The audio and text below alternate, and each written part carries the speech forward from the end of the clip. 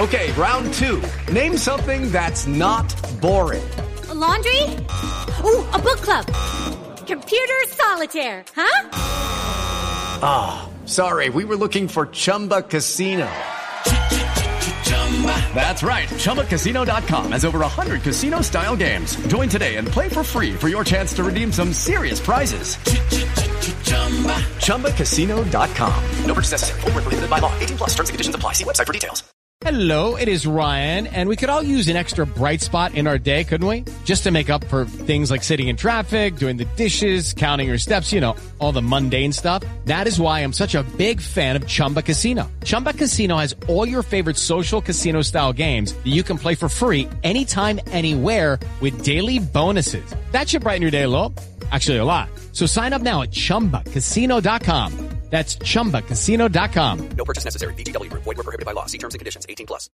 With the Lucky Land Slots, you can get lucky just about anywhere. This is your captain speaking. We've got clear runway and the weather's fine, but we're just going to circle up here a while and get lucky. No, nothing like that. It's just these cash prizes add up quick. So I suggest you sit back, keep your tray table upright, and start getting lucky. Play for free at LuckyLandSlots.com. Are you feeling lucky? No purchase necessary. Void where prohibited by law. 18 plus terms and conditions apply. See website for details. Judy was boring. Hello. Then Judy discovered ChumbaCasino.com. It's my little escape. Now Judy's the life of the party. Oh, baby, mama's bringing home the bacon. Whoa, take it easy, Judy. The Chumba life is for everybody. So go to ChumbaCasino.com and play over 100 casino-style games. Join today and play for free for your chance to redeem some serious prizes. ChumbaCasino.com. No purchase necessary. Void where prohibited by law. 18 plus. Terms and conditions apply. See website for details.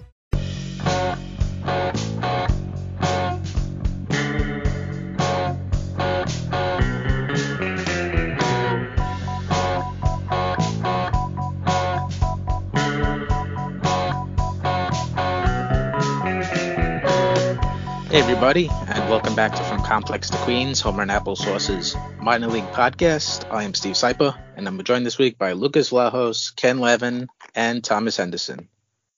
How's everybody doing in the wake of that very excellent Mets game? Oh, so exciting. Is Brandon Belt like a Met killer? Feels like he is. He feels like it. I have no numbers to back up my gut feel here.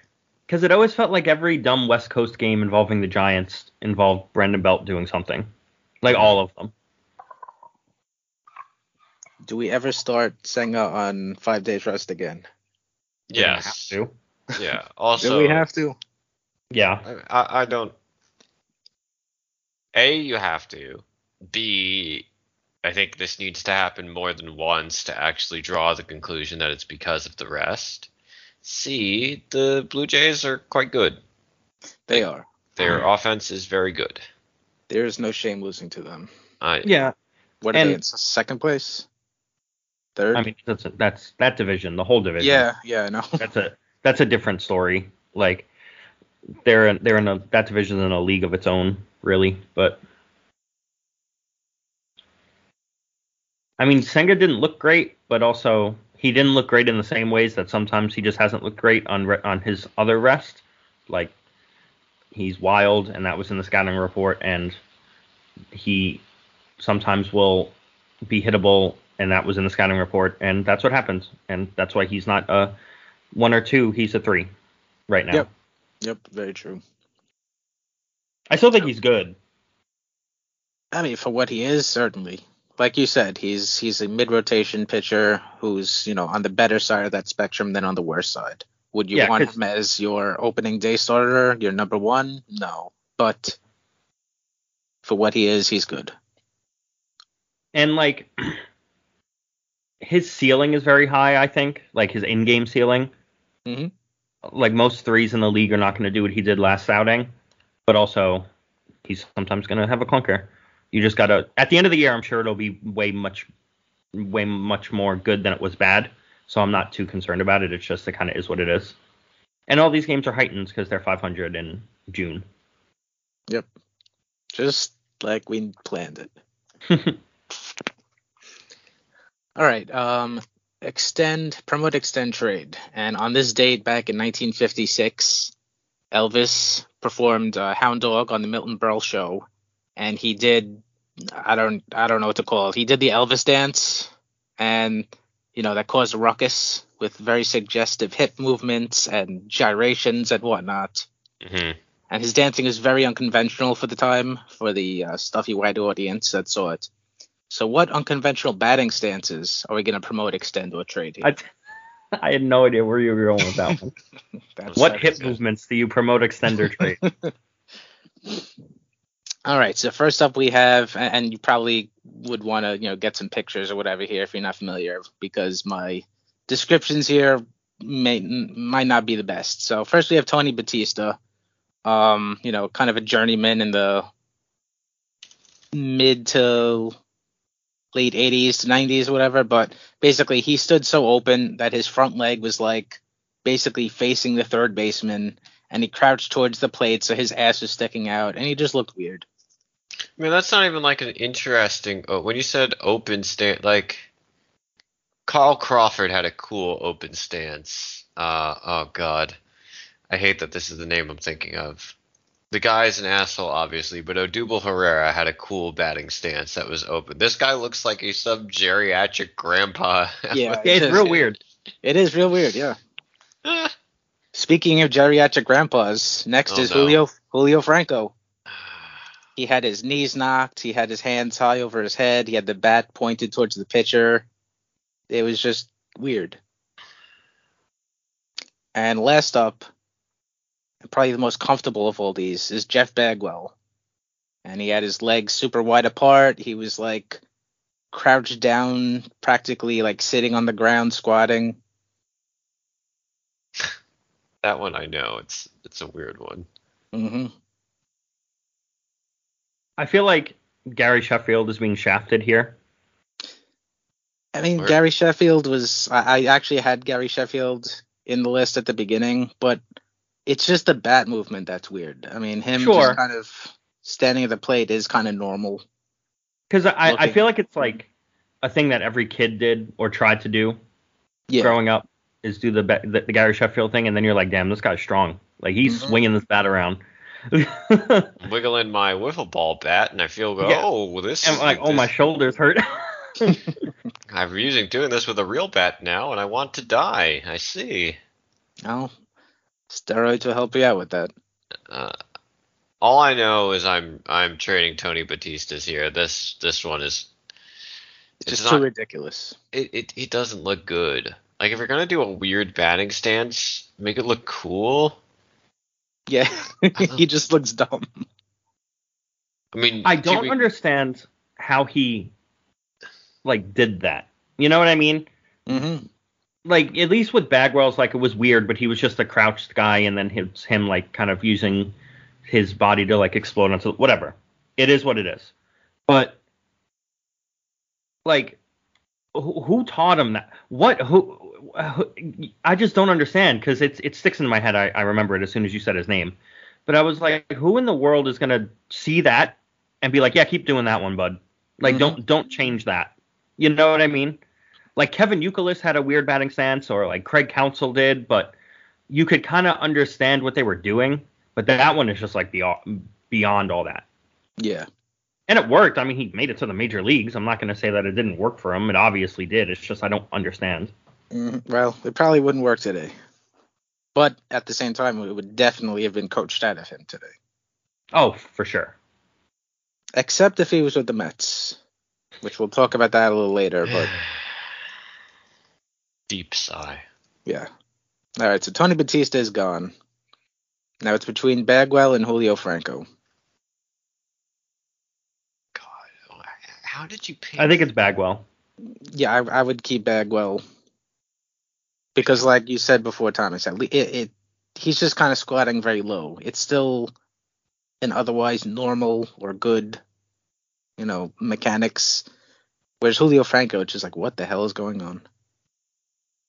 And that's another one, the Bagwell one, that I feel like people grew up doing or trying to do. And then obviously you're like, how does this man has the strongest legs in the history of America? Quads are amazing. Yeah, like, geez.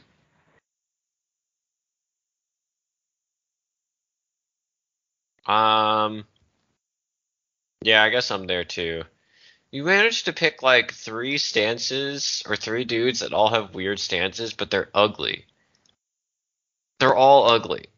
As in facial appearance, or No. The stances themselves. I make no commentary about their actual physical appearance. Well, I mean, what is an odd one that is aesthetically pleasing? I guess Griffey. His wasn't really so. His wasn't really odd though. Bonds.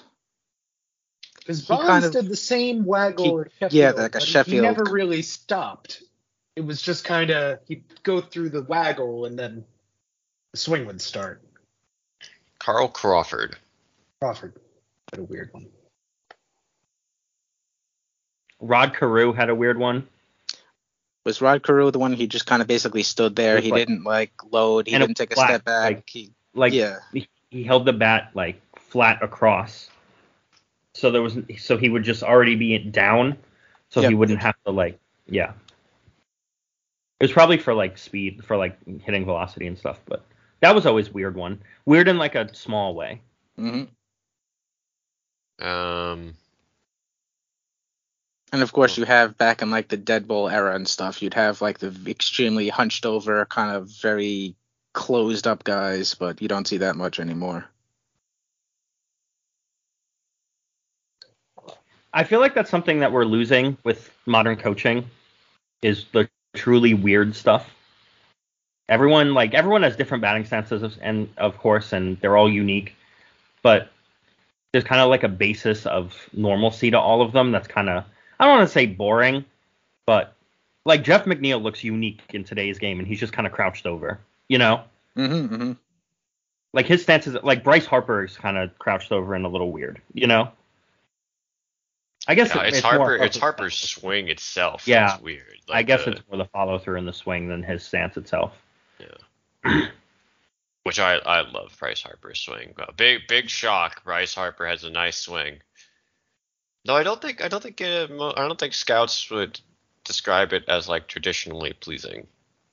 It's violent. I like the violence of his swing is really like pleasing to me.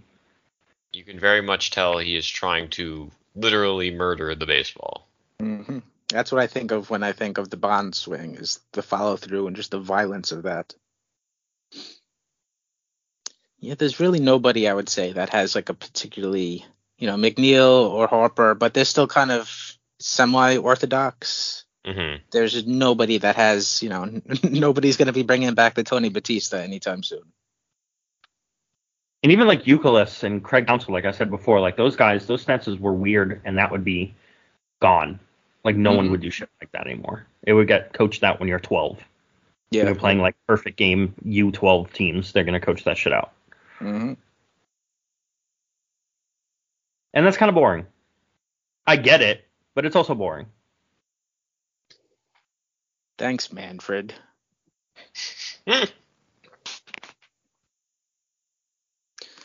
All right, so we will move on now to our way too early draft updates. And my guy called Greg, his season is done. Lucas Colton Ledbetter, his season is done. Thomas Rokolowski, his season is done. So it's just Ken's pick, Yohanji Morales. So Yohanji Morales played 4 games since last week's show. 1 against Clemson, 1 against Maine, 1 against Texas, and 1 against Louisiana. So pretty good teams, and he went 8 for 16 with 3 homers and 2 walks against 1 strikeout. So on the week, he hit 500, 556, 1063, and walked almost twice as much as he struck out. That seems good. That does seem good. That brings his total to the season to 413, 480, 711. Struck out about 19% of the time, walked about 11% of the time, and hit 19 homers and 13 doubles. So very, very good season. It's the ACC, but that's still a pretty good level of competition. Yeah, you can't ask for much more. Is Miami going to be? How much longer is their season continuing? They play Texas a little later today. They played a doubleheader. I guess it's the group stages, so the regionals. Right. So they've won the first 2 games. They've won 2 games of group play and lost 1. So I think they would potentially move on if they win. Right. So yeah, he's got a chance for a few more games.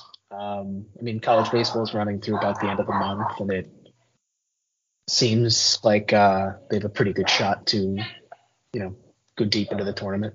2 things. 1, this is a podcast that's full of all kinds of distractions. Is that a new distraction I hear in the background?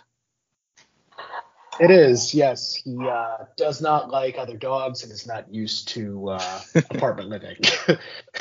So, yeah, Jackson's in the other room screaming bloody murder.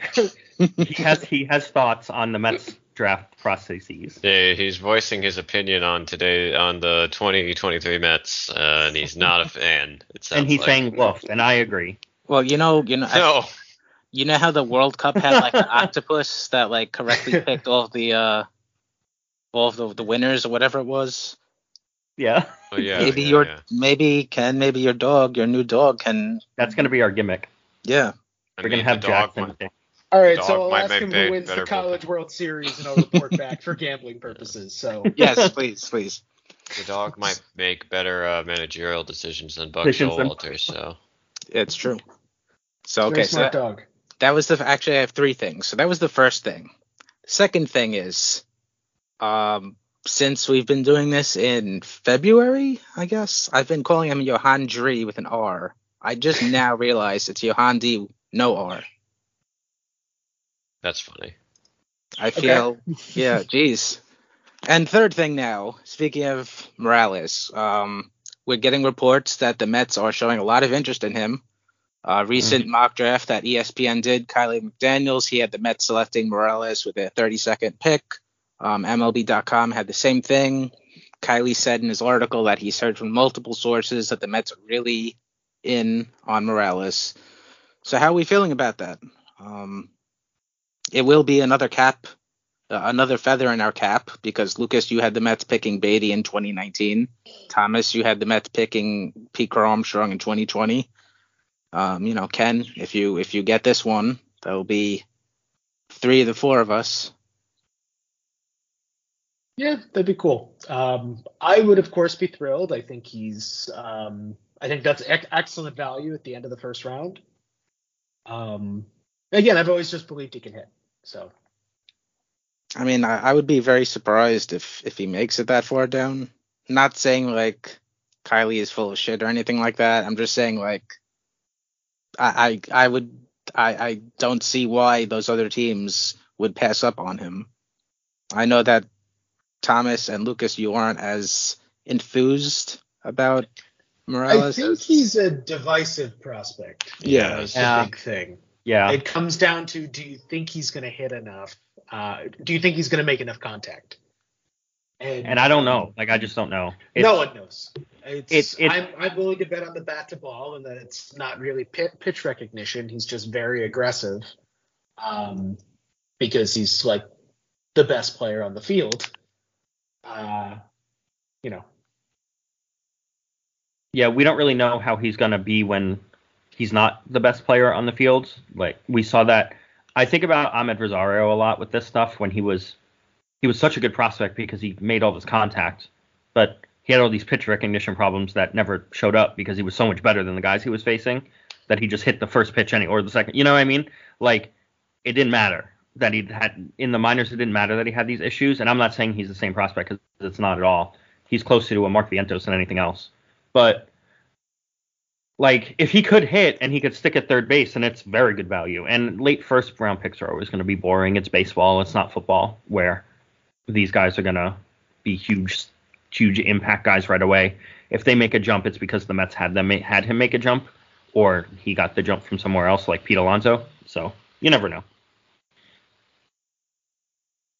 Yeah, I mean, you can't teach power. That's the stuff that you like. Like, you see it and you're like, oh, I could see why you would like him. I could see why you would see him as a thing to mold, because you can't teach that stuff. But then, I don't think that's true, though. I think we've seen in recent years that you can, to an extent, teach power. Like, to an extent. But I mean, he's like 6'3", 210, 220. He does not strike me as someone who is.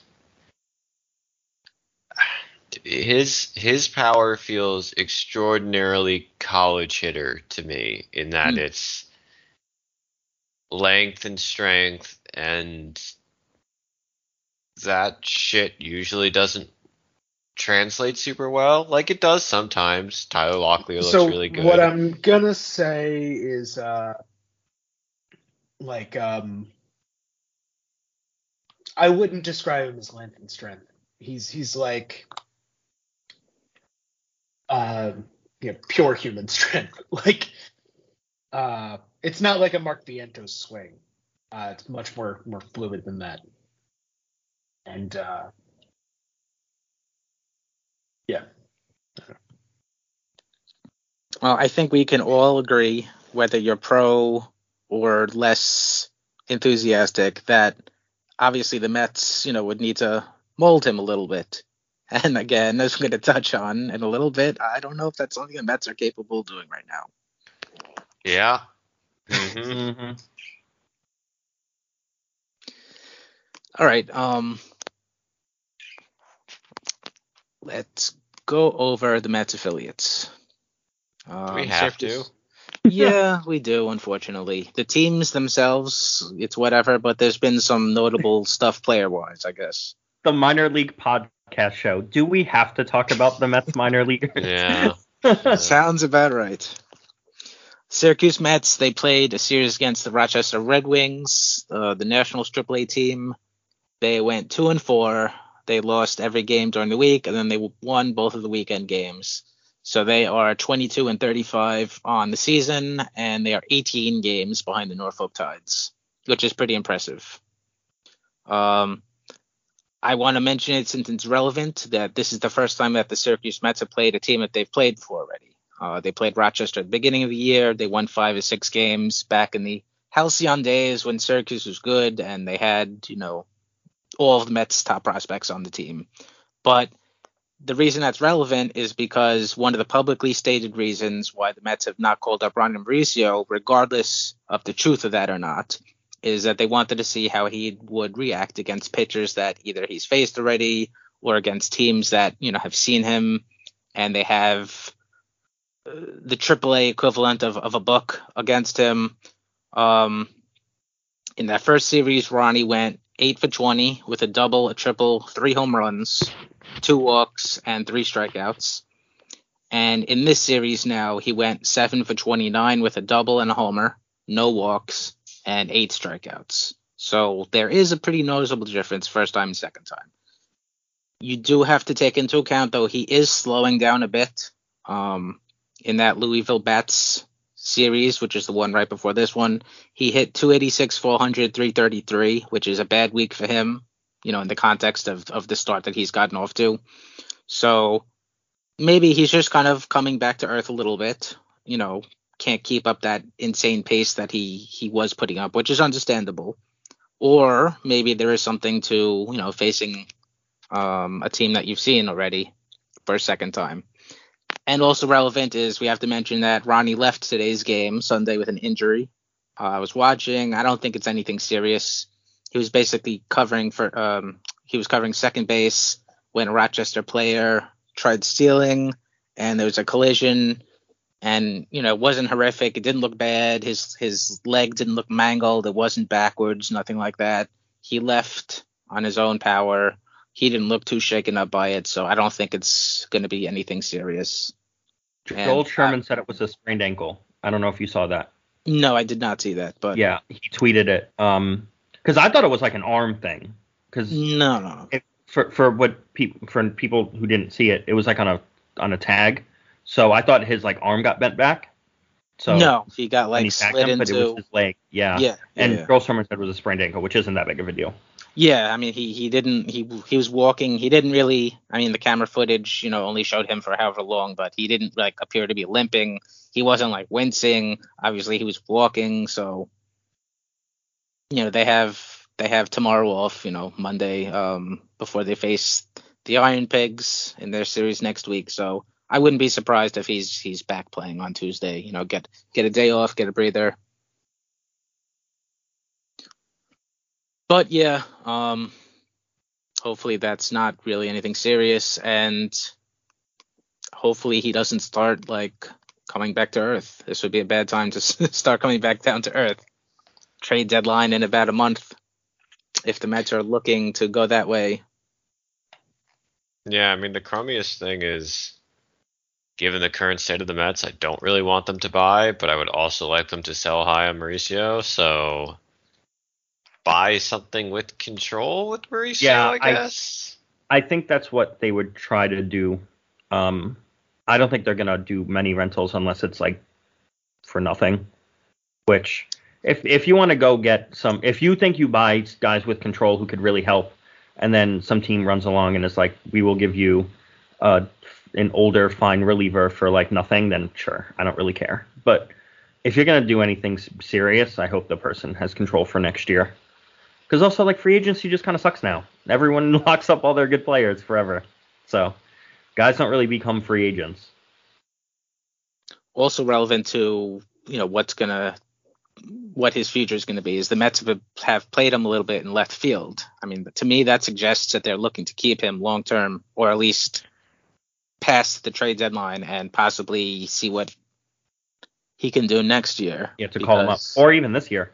Or even this year, yeah. Because if it keeps going the way it's going for Vientos, where he looks lost, like there's no reason for Mauricio to not be up in his stead, because he could. I mean, Lindor needs a day off, and there's not a backup shortstop on the roster. And I'm not saying Mauricio is the best shortstop in the world, but he would easily, unless you're calling up Guillorme again, he would easily be the second best shortstop on the roster. So. You're not confident in Eduardo Escobar's ability to play the six? Not anymore. Maybe a young Fogo. I would have liked to. I would have pre-Fogo. But now, look, he's been a lot better recently, and I'm happy for him. And he seems like a good guy, but I don't want him playing shortstop. Like, honestly, I'd probably put McNeil there before him, even now. But still, like, that's not a real option. That's just not a thing you could feasibly do. So, calling him Mauricio and, I don't know, letting him DH sometimes or letting him be the backup at a bunch of positions, whatever. I don't think he's going to be a starter, but I don't think the Mets think he is either. Otherwise, they wouldn't be doing this. They would just be sticking him at one position. So, we'll see. There's one other guy I could think of on the roster, on the Mets roster, that has shortstop experience.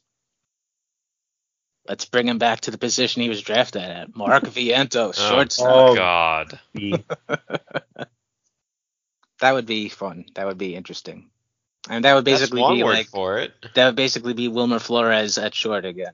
Part 2. A younger Lucas thought Wilmer Flores was fine at short. All right. Next up are the Binghamton Rumble Ponies, and they played the Altoona Curve, the Pittsburgh Pirates AA affiliate, and they went 1-5. So they are 23-27 on the season now, 8.5 games behind the Portland Sea Dogs in the Eastern League Northeast. The only bright spot here, I guess, is that Mike Vasil, he missed a week from some kind of undisclosed hand injury of some kind, but he took the mound on Sunday and he looked good. He pitched 5 solid innings. He gave up 1 hit, a home run, but he otherwise, he looked good. Just that 1 hit. He didn't walk anyone, 6 strikeouts. So, one of the few bright spots that we have in the upper minors right now. nothing else really relevant from that Binghamton series. Brooklyn Cyclones, they played the Jersey Shore Blue Claws, the Phillies High A affiliate. They went 3-5. They had 2 doubleheaders this week from games that were postponed early in the year. So Brooklyn is now 22-28 on the year. And it sucks because like a week ago, Brooklyn was basically like at 500 before the series. And now they're 6 games under. So with the way that this team has been playing, 6 games under 500 is, feels like 16 games under 500. They're in last place in the South Atlantic League North, obviously. Weirdly, though, they are in last place, but they're just 6.5 games out of first. So I'm not saying that they have a chance, but then they're not necessarily out of it either. But if I was a betting man, I would not take those odds. They're not great. No. So I went to a couple of those games, and I came away very unimpressed with all 3 of the marquee names on the team: Blade Tidwell, Kevin Parada, and Alex Ramirez. I didn't see Tidwell, but, basically it's just more of the same. He's laboring. He's not pitching deep into games. He's walking the entire world. Not good. Ramirez and Parada, they're not performing particularly great. And I don't know why the Mets are not being more proactive. I remember last year in an interview, some Mets player development guy, he said something along the lines of in regards to Alex Ramirez and the kind of weird mechanics that he has at the plate. And they said something like, we don't know if this is going to be like a signature look for Alex Ramirez going forward, or if it's something that he's going to need to change. I think at this point, it's very clearly something that he needs to change. He did decent in the Florida State League last year. He got promoted to Brooklyn, and he was like okay in Brooklyn, and he's repeating in Brooklyn, and he's taken a step back in terms of basically like everything. Mm-hmm. And at what point are they going to say like, okay, we need to start like doing something? And Kevin Parada, same thing. I think it's even worse with him. Well, what do they do? What is the coaching staff up to down in Brooklyn is my question. Are they like just hanging out in a corner, drinking some buds and just telling everyone to go out and play? Like, is that it? It might be. I mean, honestly, I don't even know who is on the coaching staff down there. I don't think it's anybody like name brand. I mean, Chris Newell is the manager. Rich Bennis is the hitting coach. Victor Ramos is the pitching coach. And John Vaughn is the bench coach. And Juan Loyo, who was a catcher in the system like a couple of years ago, he's the player development coach. None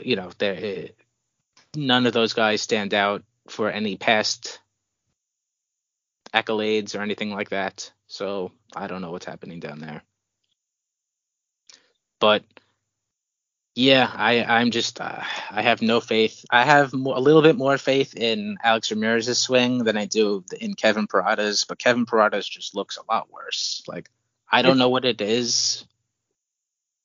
It's just that the setup is atrocious. Yeah, like, and I think that's screwing him up as he's going into his his swing and everything. I could not imagine timing anything with the way he does it. And I understand that it worked in college, but like, this is a different ballgame. And this is like, he should be killing this competition. And I know Brooklyn, it's a terrible place to hit and and it's not, none of that's wrong. But when you look at it, it's like, ooh. Yeah. And he's not a catcher. Like, I just move him now. Stop having him catch. He can't do it. Like, it's just a waste of everyone's time. He can't do it. Maybe he will figure it out, but do you really want to take that risk when you could just put him at like left field or something, or second base? Like Neil Walker did that. Craig Biggio did that. I forgot that Neil Walker was a catcher. Yeah, like, he's not an unathletic guy. Second base, you don't need to be the fastest guy in the world to play it. You can put him in left field, but he's awful back there. if Ryan Doumit can do it, anyone can do it. Yeah, but I don't want him to do it. Also, what is your definition of do it? Ryan Doumit certainly crouched behind the plate. Whether he played catcher or not is a different story. Open discussion. He was back there. Yeah, and yeah, I mean, I don't want to say to their credit, but it is. We're only talking about literally 2 months, into the season, and I don't know. I just feel like 2 months into the season, you have a top international prospect and a top domestic drafted prospect basically struggling. A lot of weak contact, a lot of bad contact. It's the kind of thing that it just seems like they're a couple of milliseconds late on every swing.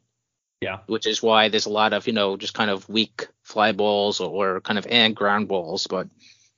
And it just seems like such an obvious thing. If you're a couple of milliseconds late, these guys both have kind of weird hand setups before their loads and swings. Like, just adjust that and see if that does the trick. Yeah, it's bizarre. And like maybe they don't want to be. It's a bunch of new coaches in the room or in the building rather, and they don't want to be super aggressive right away. I don't know, but just change something, man. Just do it. Mm-hmm. So that's going on in Brooklyn. And St. Lucie Mets, they played the Fort Myers Mighty Muscles, the Minnesota Single A affiliate. And they split the series, which is good because, given the St. Lucie season, winning any game is good, I guess. So with 3-3 week, they are now 16-43 on the year. They're ahead of the Oakland A's, so that's the most important thing. Good. But they are 13.5 games behind the Palm Beach Cardinals for first place. They are the worst team in the Florida State League, obviously. Imagine if they weren't. Yeah, that would be something. They have a negative 63 run differential. They've scored the fewest runs out of all 10 teams. They've allowed, I don't know how this is even possible, but they've allowed only the third most runs. But they're actually, if they allow one more run, then they're tied for second most. But still, I don't understand how anybody has allowed more runs than them. They're coming for first place, boys. That's Bizarro World first place, baby. But yeah, St. Lucie is just not good. And, the Dominican Summer League is starting today, Monday. The Florida Complex League starts in like 2 weeks, whatever it is. So maybe we see some new names, maybe lights and fire under guys that are there already. I don't know, but maybe things get better in the next couple of weeks of St. Lucie. Probably not, but maybe. We could always dream. With the Lucky Land Slots, you can get lucky just about anywhere. This is your captain speaking. We've got clear runway and the weather's fine, but we're just going to circle up here a while and get lucky. No, nothing like that. It's just these cash prizes add up quick. So I suggest you sit back, keep your tray table upright, and start getting lucky. Play for free at LuckyLandSlots.com. Are you feeling lucky? No purchase necessary. Void where prohibited by law. 18+ terms and conditions apply. See website for details. Hello, it is Ryan, and I was on a flight the other day playing one of my favorite social spin slot games on ChumbaCasino.com. I looked over the person sitting next to me, and you know what they were doing? They were also playing Chumba Casino. Coincidence? I think not. Everybody's loving having fun with it. Chumba Casino is home to hundreds of casino-style games that you can play for free anytime, anywhere, even at 30,000 feet. So sign up now at ChumbaCasino.com to claim your free welcome bonus. That's ChumbaCasino.com and live the Chumba life. No purchase necessary. VGW. Void where prohibited by law. See terms and conditions. 18+. Step into the world of power, loyalty, and luck. I'm going to make him an offer he can't refuse. With family, cannolis, and spins mean everything. Now, you want to get mixed up in the family business. Introducing The Godfather at ChumbaCasino.com. Test your luck in the shadowy world of The Godfather slot. Someday, I will call upon you to do a service for me. Play The Godfather, now at ChumbaCasino.com. Welcome to the family. No purchase necessary. VGW Group. Void where prohibited by law. 18+. Terms and conditions apply. Lucky Land Casino, asking people, what's the weirdest place you've gotten lucky? Lucky? In line at the deli, I guess? Aha, in my dentist's office. More than once, actually. Do I have to say? Yes, you do. In the car before my kids' PTA meeting. Really? Yes. Excuse me, what's the weirdest place you've gotten lucky? I never win and tell. Well, there you have it. You can get lucky anywhere, playing at LuckyLandSlots.com. Play for free right now. Are you feeling lucky? No purchase necessary. Void where prohibited by law. 18+. Terms and conditions apply. See website for details.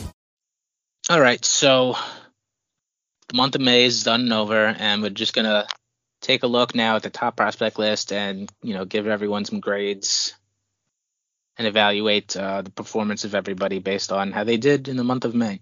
So we'll start at the top with Francisco Alvarez. He spent the entire month of May with the Mets. He played 22 games. He's hit 292, 363, 667, 7 home runs. He's looking good as a catcher. He's getting a A++++. This is the best case scenario. He's looking like borderline elite as a catcher, which is crazy. Like, where did that come from? He always had it in him. Yeah, apparently. I mean, and I think I was less skeptical on his defense than everyone else, but I thought he'd be like. I'm struggling to find an example of an okay defensive catcher. Ryan Doman. No, not Ryan Doman. I don't know. I thought he'd get to like league average. I was not concerned about his ability to get to league average, and now suddenly he's like one of the best framers in baseball. Okay, cool. He's also really good with balls in the dirt and stuff, which isn't. I don't know if there's a stat for that, but just watching him, like the way he does it is very he does it perfectly every time. Like you could see the difference when Sanchez played like 5 games for the Mets, but it's a world of difference. All right, next is our number 2 prospect, Kodai Senga. In the month of May, he pitched 5 games. He threw 29 innings, and he had a 2.79 ERA with 13 walks and 38 strikeouts. And his month of May does not include his kind of pretty bad start today as we're recording, so we can ignore that. And I think Senga is also getting an A. You really can't ask for more than he's done. Again, not including this stinker. Yep. Maybe he gets a B+ because the walks. I mean, 13 I don't walks. know. He's a new person in the country and adapting to all this new stuff, and he's been fine. Yeah, at points very good, so I'm fine with it. As we were saying before we started recording, for what he is, a mid rotation starter who kind of has more potential to be on the good side of that spectrum than the bad side. Anything you're getting is gravy. Anything truly, really, really elite or whatever it is, gravy. And at times he's flashed that. Next up is our number 3 prospect, Brett Baty. He spent the entire month of May on the Mets roster. 26 games. He's hitting 207, 286, 356 with 4 doubles, 3 home runs, 9 walks, and 20 strikeouts. Not great. Disappointing. Yeah, I mean, I don't think it's anything to worry about necessarily, but not great either. He looks like he figured out Major League pitching, and then Major League pitching figured him out, and now he has to react to that. I mean, it's going to happen to everyone. Alvarez was just terrible this weekend, and he was 0 for the series, I think. And it's going to happen to other rookies. I know it's a different level of prospect, but James Outman was real good, and then he's been terrible for like a month. Like, it's going to happen to young guys because the league is just better than what you've ever faced. So Beatty's just got to refigure it out. Yep. Put it perfectly. Number 4 prospect, Kevin Parada. His May, he appeared in 25 games. He hit .269, .352, .452 with 9 doubles, 1 triple, 2 home runs, 7 walks, and 27 strikeouts. Obviously, on paper, the numbers look pretty good, and they are. Not going to take anything away from him, but it does come with a .359 BABIP, which is a little high, and he's not the kind of guy that is going to be able to maintain something like that even in the minor leagues. He's kind of, I'm not going to say he's slow, but he's just kind of And right. Just with the way that his swing is, as we were talking about earlier, I don't think he's the kind of guy that, at least right now, is going to be able to okay, I want to go to the opposite field because I know it's a shitty fielder. I'm going to try to go the opposite way. Or I'm pulling this because there's a short porch or whatever, Yeah, it's not looking so great. Yeah. It's gonna be a recurring theme. Yeah, honestly. But yeah, I would give Parada a C, I guess. A C+. The numbers are there, but I don't think it's particularly sustainable. Also, he got hit 5 times. So that'll help the old BP as well. Mm-hmm. Going Mark Hanna mode. Mm-hmm. All right, number 5 prospect, Jet Williams. He appeared in 18 games in May, and he hit .175, .351, .228 with 3 doubles, 8 stolen bases, 14 walks, and 21 strikeouts. I'm gonna give him a C+. The lack of power is concerning. I think we mentioned this last week or the week before, that the ground ball rate and the kind of infield fly rate is also disturbing. But on the flip side, he is getting on base, which is good. He does have an extremely low BABIP. He has a .256 BABIP, which is partly because of all those weak hits, but there is some luck involved there. So it's weird. He's just too passive. That's what it is. Just swing the bat more.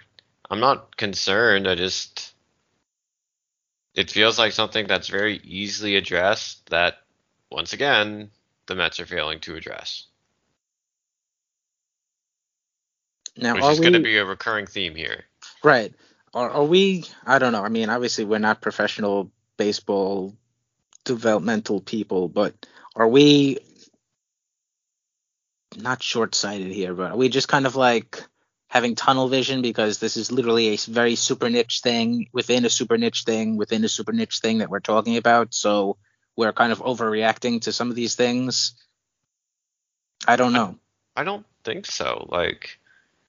Because we have a baseline based on what other teams are doing, right? And maybe it is unfair to compare the Mets to the Dodgers or the Rays, but the Reds are better at this than the Mets. It's not just the Mets aren't even a second tier team at this point. And well, I don't even mean it in terms of on the grander scale. I mean, obviously the Mets are on the lower tier in that sense. I mean it as we're looking at basically 2 months of data. Is that really something to be too worried about, or are we just kind of hyper focused on this? I don't know. I think it's. Go ahead, Lucas. I mean, I think it is because, guys for other teams come out of their draft year better than they do with the Mets, right? Yep, that is very true. You can make adjustments in that first off season, and the Mets seemingly are like, nah, it's fine. You do you. Yeah, it just feels like the Mets do things late. Yeah. Like, if there's going to be a change with these guys, it'll be next year. But, like, just do it now. Like, I don't understand why you need to, like, wait. But they're slow about everything. They're slow about call-ups. They're slow about they're slow about call-ups to the majors. They're slow about call-ups in between systems and in between levels in the minors. They're just, I don't know, they're a weird organization when it comes to this stuff. Maybe we still have like the Wilpon internet package, and it's a slow connection. It just feels like a team who needs to catch up and isn't there yet. Mm-hmm. So they're still behind, and they're so far behind. All right, next up, Blade Tidwell, a number 6 prospect. He pitched in 5 games at High A, and he had a 5.23 ERA in 20.2 innings with 12 hits allowed, 18 walks, and 30 strikeouts. I mean, the 30 strikeouts in 20 innings is very good. 18 walks in 20 innings is very bad. I don't think in a year where we're down on a lot of the Mets prospects, I don't think there's anyone more down than Tidwell. I agree. I don't. Yeah. He's just kind of whatever. I don't really know what the issue is because, I mean, again, I didn't see him this past series. I'm sure I'll see him at some point, but he throws a lot of balls. Like, that's really it. When his control sucks and his fastball shape sucks. So it's a bad combination of things. It's a bad organization to have those problems in. Yeah. Bad organization? His slider's good. Question mark? Yeah, just become a Luke Gregerson. Just do nothing but throw sliders. Like a reliever. I mean, maybe, but also the Mets don't do that shit either. Like, no. They don't do that to the guys either yet. They don't put their failed starters in the bullpen. What the hell do the Mets do? It seems like they just do not do anything. Yeah, I feel like they have 1 or 2 good prospects every year, and then those guys graduate, and then they get some more, or they trade them, and then they get like 2 more. Mm-hmm. Like we went years talking about Beatty and Alvarez as the guys, and then they just didn't have anyone after that. Like, look, the system's worse. You're not gonna every time you're not gonna replace a top 2 prospect in Alvarez, but Beatty's a top 20 prospect. Like, the Mets don't even have anyone close. No. Well, maybe this guy will be. Number 7, Alex Ramirez. He played in 25 games at High A, and he hit 222, 340, 344, 5 doubles, 2 home runs, 14 walks, and 27 strikeouts. And a little concerning, no stolen bases. He had 1 try, and he failed. And he's a guy that has, I'm not going to say a lot of value. It's tied to his legs, but he is a guy that will have some because he's not should run. Yeah, he's not a slugger. He's not a pure slugger, and he's not like a pure speed guy either. He's kind of, one of those athletic guys that can do both okay. He's not hitting for extra bases. He's not stealing. And then he has a 222 average. He's not hitting either.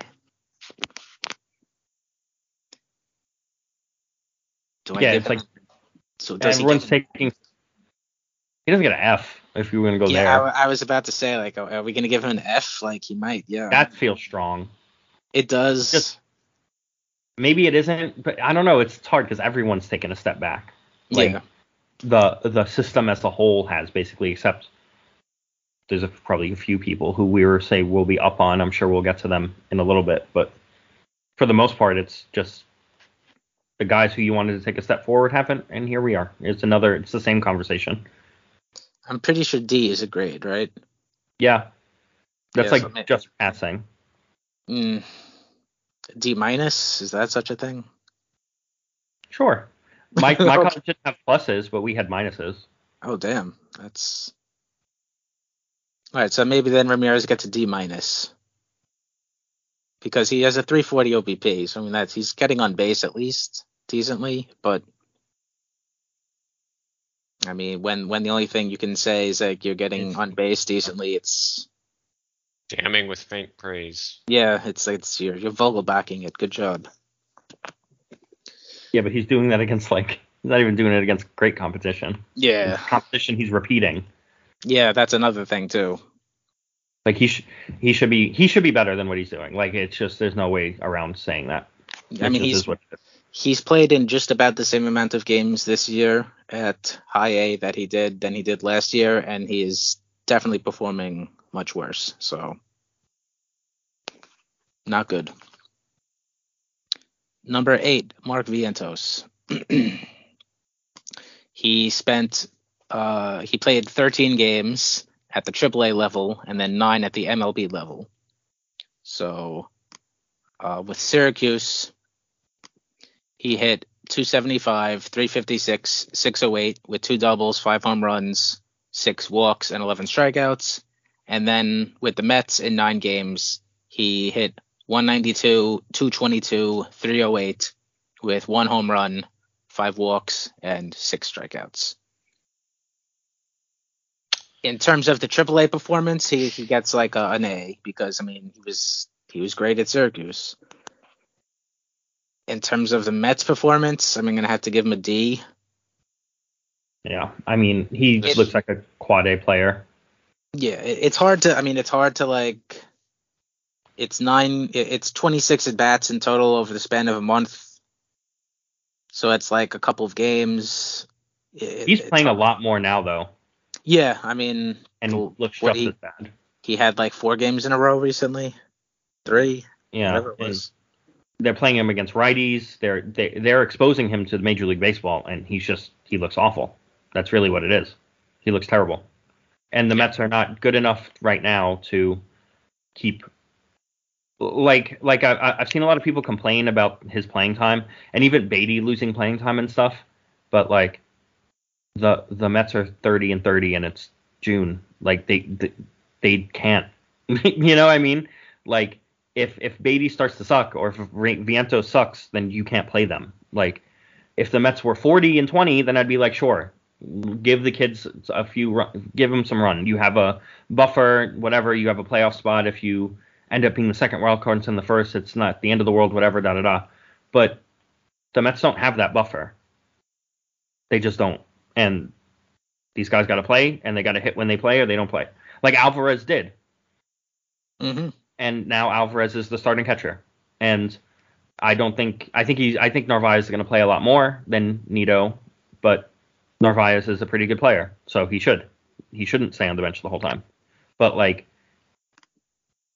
if Escobar's outperforming Beatty or Vogelbach's outperforming Vientos, which he is, then what are you supposed to do?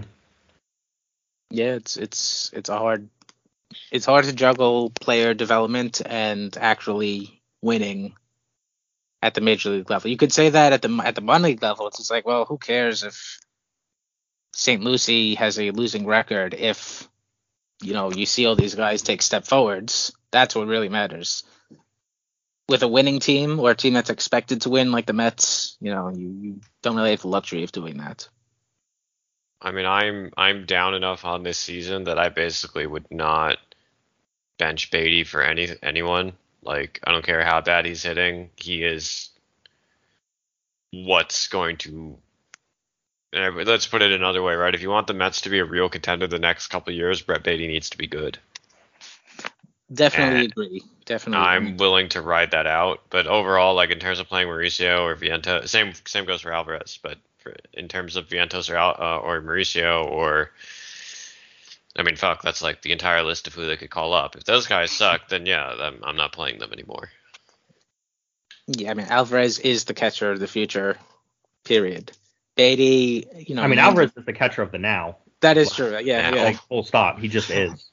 Beatty, 90% is the third baseman of the future, and I feel like they've been smart about the Beatty stuff, where he's not playing every day anymore, but it's most days anyway, and he's hitting 5th when he does play still. It's not like, and Alvarez is hitting 9th or whatever. I don't really care about where they're hitting; it doesn't really matter. But like, it's not like Beatty is like stuck to the bench now all of a sudden. Like they are still playing him a lot. Mm-hmm. It's just they need to win games too. It's hard to, you got to do both. Yep. And Beatty's against righties, he's going to play anyway. So that's what you're going to see 85% of the time anyway, or whatever it is. So who cares? You could give Beatty his days off against some tough lefties when he's a rookie. I don't really care. You know? Mm-hmm. Right now, our number 9 prospect, Ronnie Mauricio, 25 games at Syracuse, and he hit .367, .407, .541 with 14 doubles, 1 triple, 1 home run, 5 stolen bases, 6 walks, and 11 strikeouts. I mean, got to give that an A. It's hard to do better than hitting .367. Feels really unfair. Yeah, I mean, it feels unfair to give him.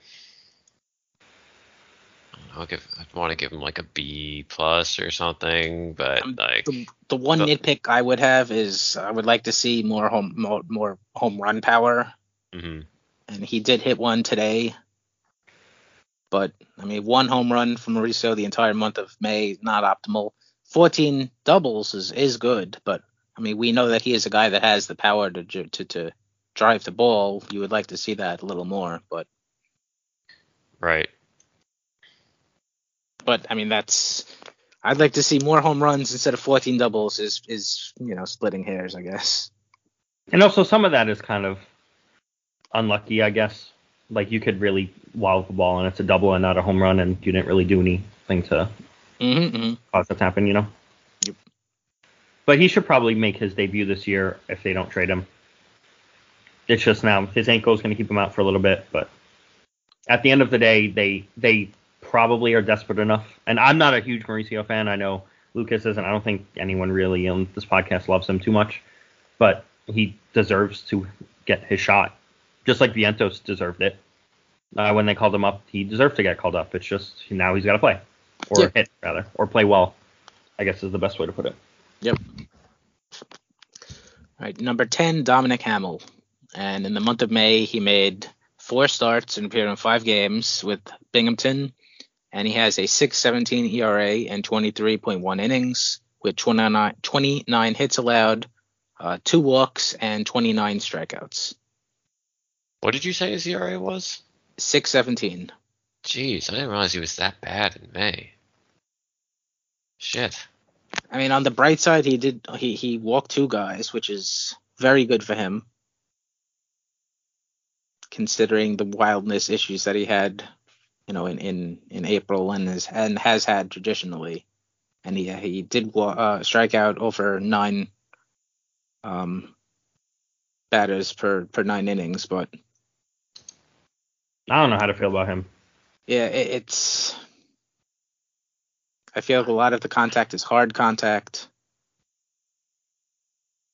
4 home runs in 23.1 innings is not great. He feels like prime trade deadline beat to me. Oh, I hate that. Then, I know.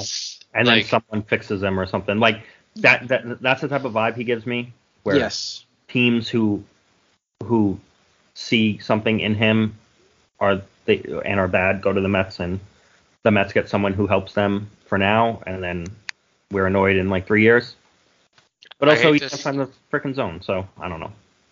Yeah, I mean, Carson Seymour's been bad this year. Exactly. Like Something like that. He's probably more of a prospect than Seymour was, but even though I like Seymour a lot, like 2023 Hamill was, I don't think Seymour would have been as high as him, but. At least, I mean, the annoying thing is that a lot of these guys fall into this category. I don't know that Mauricio does, but Vientos, I honestly think if Vientos goes to a place that could fix his swing, and like I don't know enough about swing mechanics to have a good grasp of whether that's possible. But if a team figured out how to fix his swing, the underlying skill set isn't awful. And the Mets just have seemingly never tried to make the change that would let him elevate the ball more and get on fastballs a bit more. And I don't know. It feels like someone else that they're going to trade, and I think they should trade Vientos. And another team will maximize.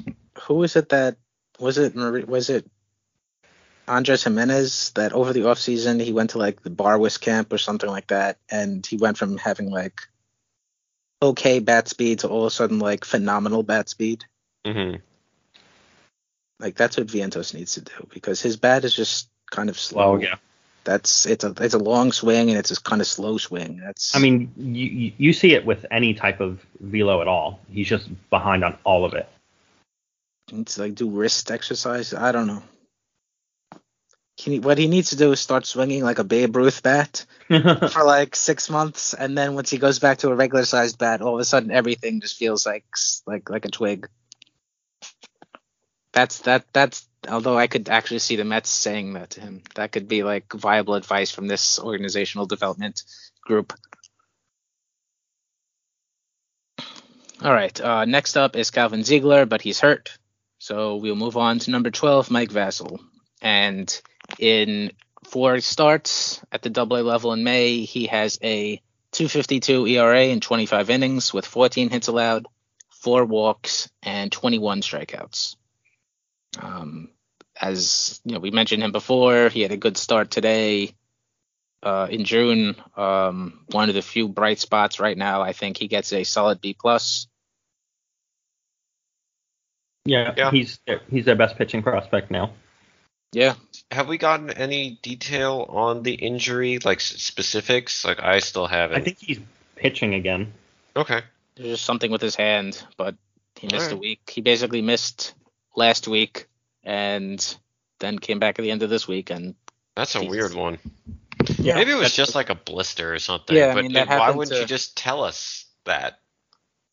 Well, I mean, that happened to Tyler Stewart, I think 3 weeks ago. Mm-hmm. I was watching the game, and you could, he was mentioning his finger. You could see him kind of like rubbing his pointer finger, his middle finger, whatever it was, and then he left, and he was no updates from anybody. He was never put on the disabled list or anything like that. So, and then he came back, after missing a start, he came back and he was fine. So, I don't know if they really announce minor things like that. And he pitched today.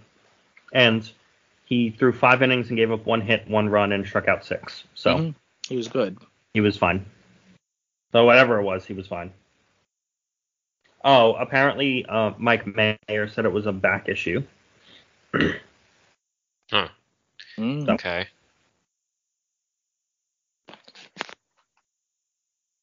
Who among us? Yeah, who hasn't have a back issue? Honestly. Next up is number 13, Stanley Consuegra, who was recently put on the disabled list for Brooklyn in 19 games. With them, he hit 222, 250, 361 with 5 doubles, 1 homer, 1 triple, 1 stolen base, 3 walks, and 22 strikeouts.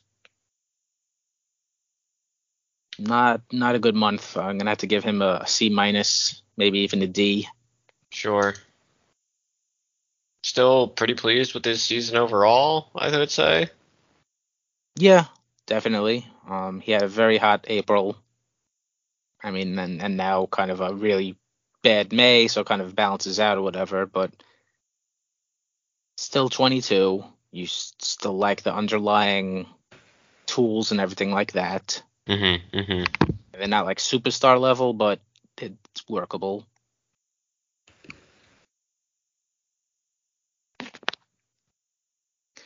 Number 14, Jacob Raymer. In 20 games at St. Lucie, he hit 203, 309, 304 with 1 double, 2 home runs, 2 stolen bases, 9 walks, and 20 strikeouts. I will say I've noticed over the last couple of reports I've done that he seems to be lifting the ball a bit more. That's good. That's what we want. I don't know. This is a depressing exercise. It really is. Oh, man. Yeah, they're all just so... Again, like, to peek behind the curtain a little bit, I recapped the Mets game today, and Lucas asked me how it was, and I was like, boring. And that's what this is. It's boring because there's just nothing to talk about. Like, all these guys have done the same regressions. If they've been in the organization for a while, all of them done the same thing. They all took a step forward last year and took a step back, except Mike Vassell. That's the only one. And he should probably be in the majors by now, because who knows when he's going to get hurt, because he got hurt a lot in his career, and he's a pitcher. It's different than a hitter. But it's either they've all taken setbacks, or like Jet Williams and Reimer just love hitting the ball on the ground because they're 19-year-olds and they've just played their first professional baseball games, and they got to learn differently. And maybe they will, and maybe they won't, and we'll see. But right now, it's just like, bro, please. Like, I just want to hear Steve be like, he hit 350 this month, and I could be like, oh, baby. But that's not coming. I was about to say, I got a surprise for you. No, I don't. I'm sorry. That's not coming. Well, maybe these next couple of guys will help. Joel Diaz, he didn't play, so we have no update there. Matthew Allen, he didn't play either. No updates there. So no bad news. Matthew Allen, sad. Yeah. Still liked the draft decision, just didn't work out. I mean, guy got hurt is what it is. It's hard for me to get super mad. It would have been... I don't know that we've ever seen that done with a prep hitter. I'm trying to think if we have. Because the Rangers kind of, did something in this vein with Brock Porter this past draft. Mm-hmm. I really can't recall a team that went as all in on a prep hitter, because maybe it's just not as easy to do, not as easy to convince them to sign as the pitchers because of the injury issues. I'd have to do some research into that, but I don't know. I also feel like the pitchers have there's more of a ceiling. Like, there's more of like a ceiling with a prep pitcher than a prep hitter. There's a lot more work you have to do with a prep hitter, and you could just kind of take one in like the 4th round anyway and fix them in a way that makes it workable. But a pitcher, if the dude has the stuff, like, you could teach stuff to an extent, but like Matthew Allen was ahead of the class. Like, you saw it when he pitched. A healthy Matt Allen was like flying up way ahead of anything you would have gotten from another prep arm at that time. Where I don't really feel like a prep hitter would do that, because they're either gone. If they're special like that, they're gone in the first 5 picks anyway, or 10 or whatever. Right. Yeah. And I believe there were some extenuating circumstances, or at least that was the rumor with Allen. So anyway, it sucks. I wish he was healthy. This shit happens. Well, speaking of sucking, we have number 17 prospect Jose Budo. He appeared in one game at the major league level. He gave up a run over 2.1 innings. That's whatever. I mean, it's literally one game. But at AAA, he started 4 games, and in 15 innings, he has a 10.80 ERA. Gave up 21 hits. He walked 9, and he struck out 14. I know he got lit up in one game. There was like some crazy game Binghamton played. Yeah. Where it was like 15-12 or something, and he started that. I mean, I feel like Binghamton did a lot of that. But I remember that one specifically. Oh, yeah, sorry, Syracuse. Mm-hmm. But I remember that one specifically where it was like some crazy score. And he started, and I was like, oh, dear. No. At least the bullpen couldn't blow it in that kind of game. Don't get me started on the Syracuse Oh, bullpen, my God, yeah. Please. I do not need to go on another rant about the Syracuse bullpen. I mean, I could, but I don't think I need to. No. We're going to send Lucas to the Shadow Realm talking about the Syracuse bullpen. I'm going to have to give Budo an F here. I was a Budo hater, basically. Not a fan for a long time. And then I was actually optimistic this year because that slider I thought looked good in spring. Like, it seemed like he had finally added a meaningful secondary, but he had the changeup. It's weird. It feels like you can't be a 2-pitch pitcher if it's just the changeup.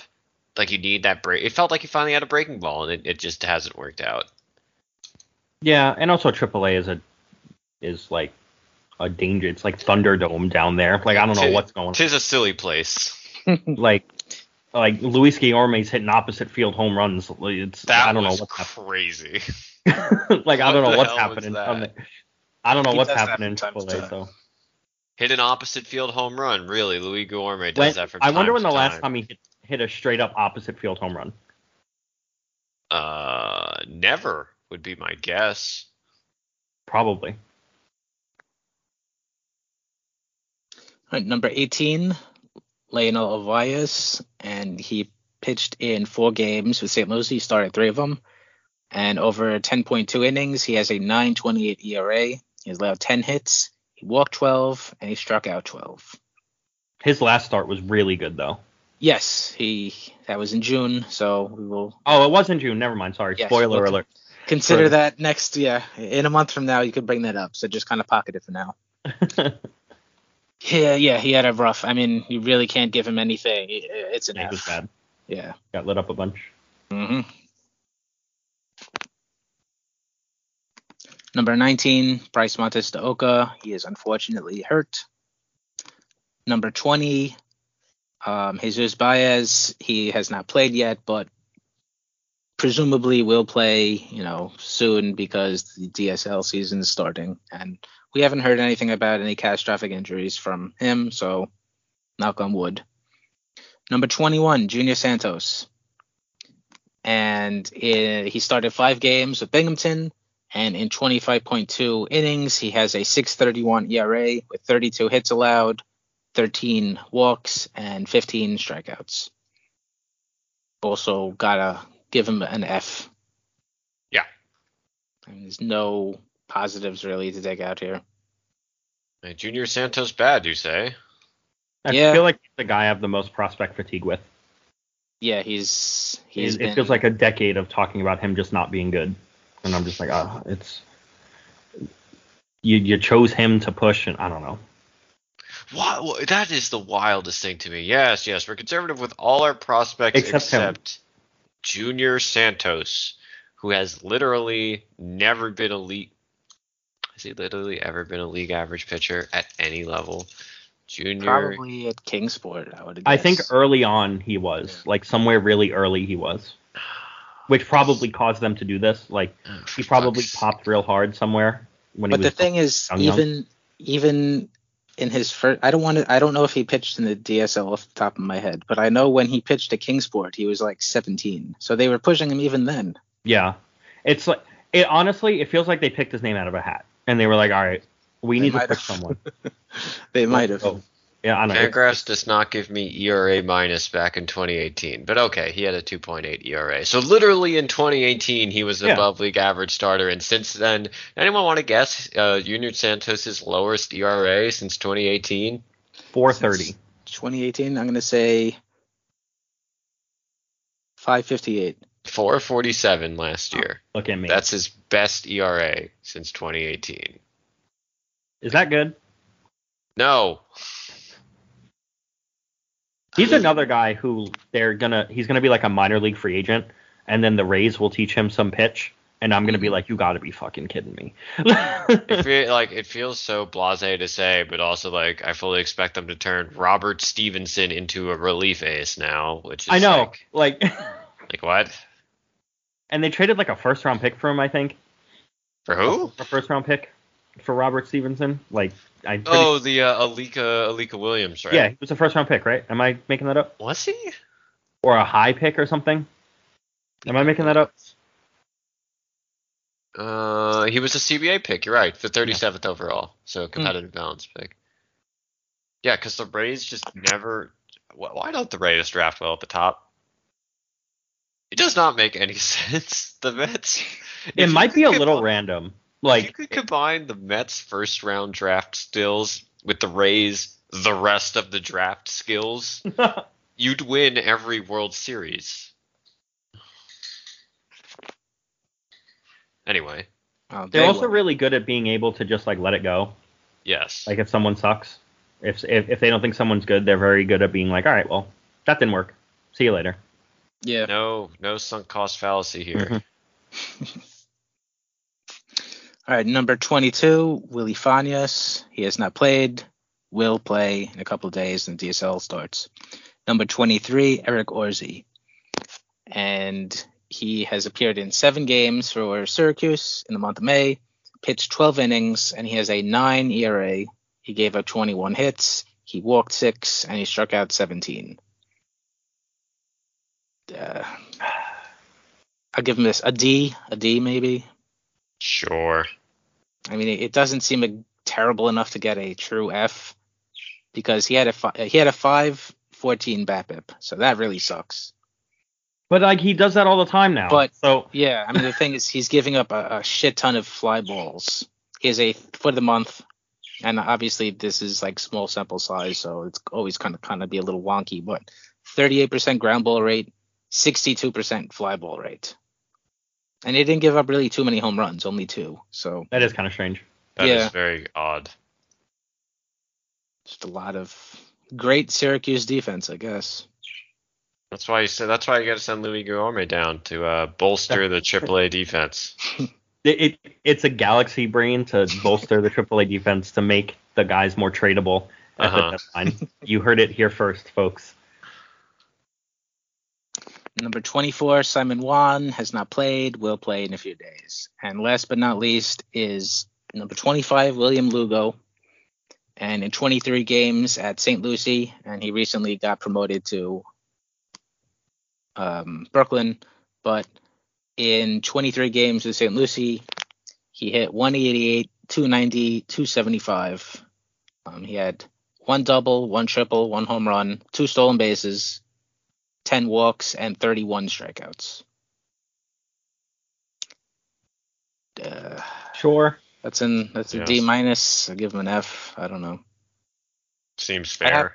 I have to say though, I saw him, the other day, bro. I like him. I don't think he's actually as bad as the numbers. He looks like if some adjustments were made or whatever, he looks like he could be a physical beast. Like how do you mean? I'm curious. I don't know. He just looks like Adrian Beltre to me. He just looks like he can shit. He can hit the ball like a shit ton. And like he's like a strong kid. Yeah. Not I feel like big, like bulky big, like but big, like athletic, strong big. He's probably a guy who I would pick rather, if we're talking about guys who could rise up the ranks if in the rest of the season type guy. It would be someone like him. Mm-hmm.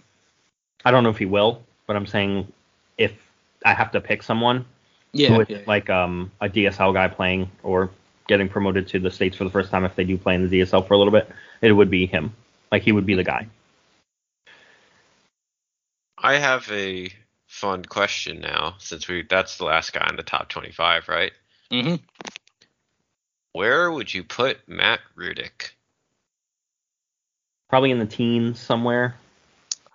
I don't know if he could actually hit, but the approach is legit. So we're eliminating. Are we taking into account the guys that are gonna like? No. Just for the sake of keeping this simple, like off that top 25, where are you sliding Rudick in? Is it?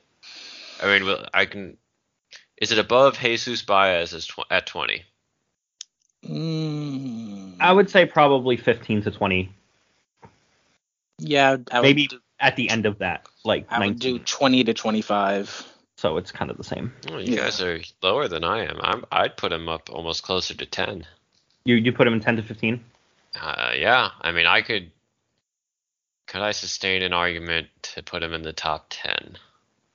No, I don't think I could. That's a stretch, I think, even if you like him. But he's certainly jumped a lot of these dudes, and I think Jose Peroza probably has jumped a couple of them as well. Yeah, he should be on the list too. If we would do like a mid-season top 25, I think he makes the list. Deep sigh from Steve. It's real bad at the end of it. Like Matt Allen is not a top 25 prospect. He hasn't played in 2 years. You know what I mean? And there's just no evidence that he's anywhere close to coming back. Yeah, no. I mean, if now you're taking like all the guys at the front of the list that are going to be graduated off, if you just eliminate the guys that are obviously injured and will not be playing, if you take off the guys that were kind of borderline to begin with and have regressed, and so now they're gone. There's definitely room for the hot hands right now. Yeah, exactly. And they haven't drafted yet, so they haven't added anyone. Yeah, I just don't know. Like a Rudick in the top 10 or 10 to 15. Like, I don't know.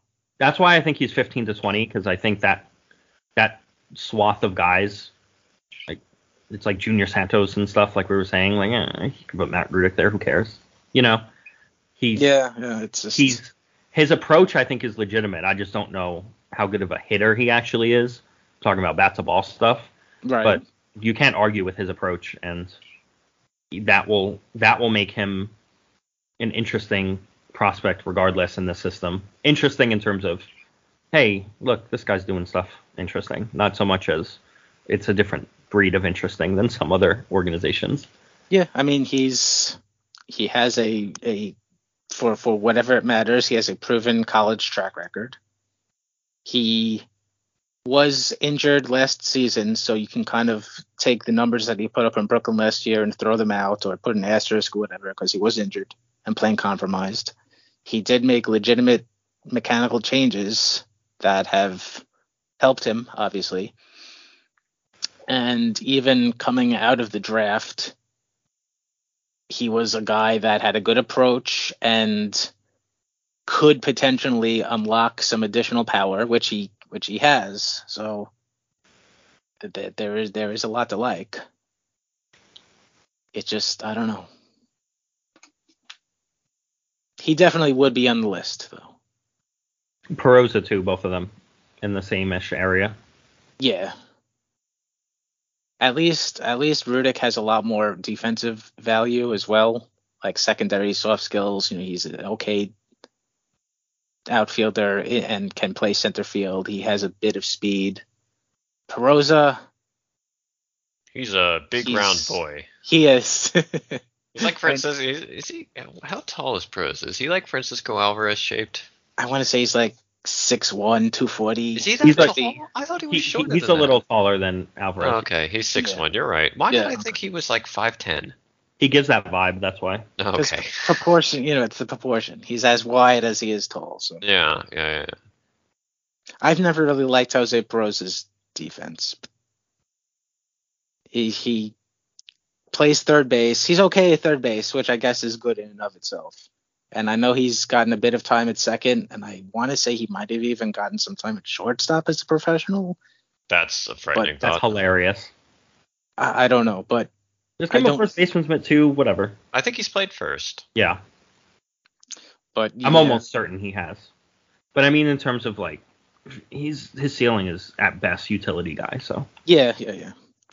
But that at the end of the day, like when you're at a back prospect list, back end of the 25, whatever, those are the kind of guys. Especially in a bad organization right now. Yeah. Sorry, prospect wise. Yep. Relievers, utility infielders, reserve outfielders, whatever. Those are the kinds of names. Yeah. Well, hopefully things get better in June. I don't know how likely that is to happen, but let's have a good draft, please. We can wish. That's in July. I know, but still, like that's where the stuff is coming from. The DSL guys, if any of them pop, and if they do anything cool at the draft, that's how this gets better. It doesn't get better in June, really, but no. All right. Well, if anyone has any questions, comments, whatever, you can send us an email at our email address from complextoqueens@gmail.com. You can follow us on Twitter and shoot us questions there. I'm at Steve Sypa. Lucas is at elvlahos343. Ken is at KenLavin91. Thomas is at SadMetSeason, SZN. Subscribe to the podcast wherever you get your podcast from, rate and review. And, of course, we thank you for listening.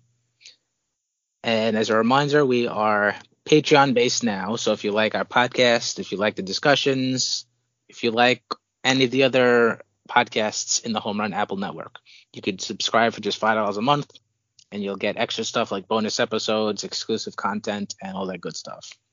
Ken has a son that he needs to provide for. Yeah. Help like this episode so that Ken's new dog can eat tonight. Yes, please. Thanks, guys. We will be back next week. So until then, love the Mets, love the Mets.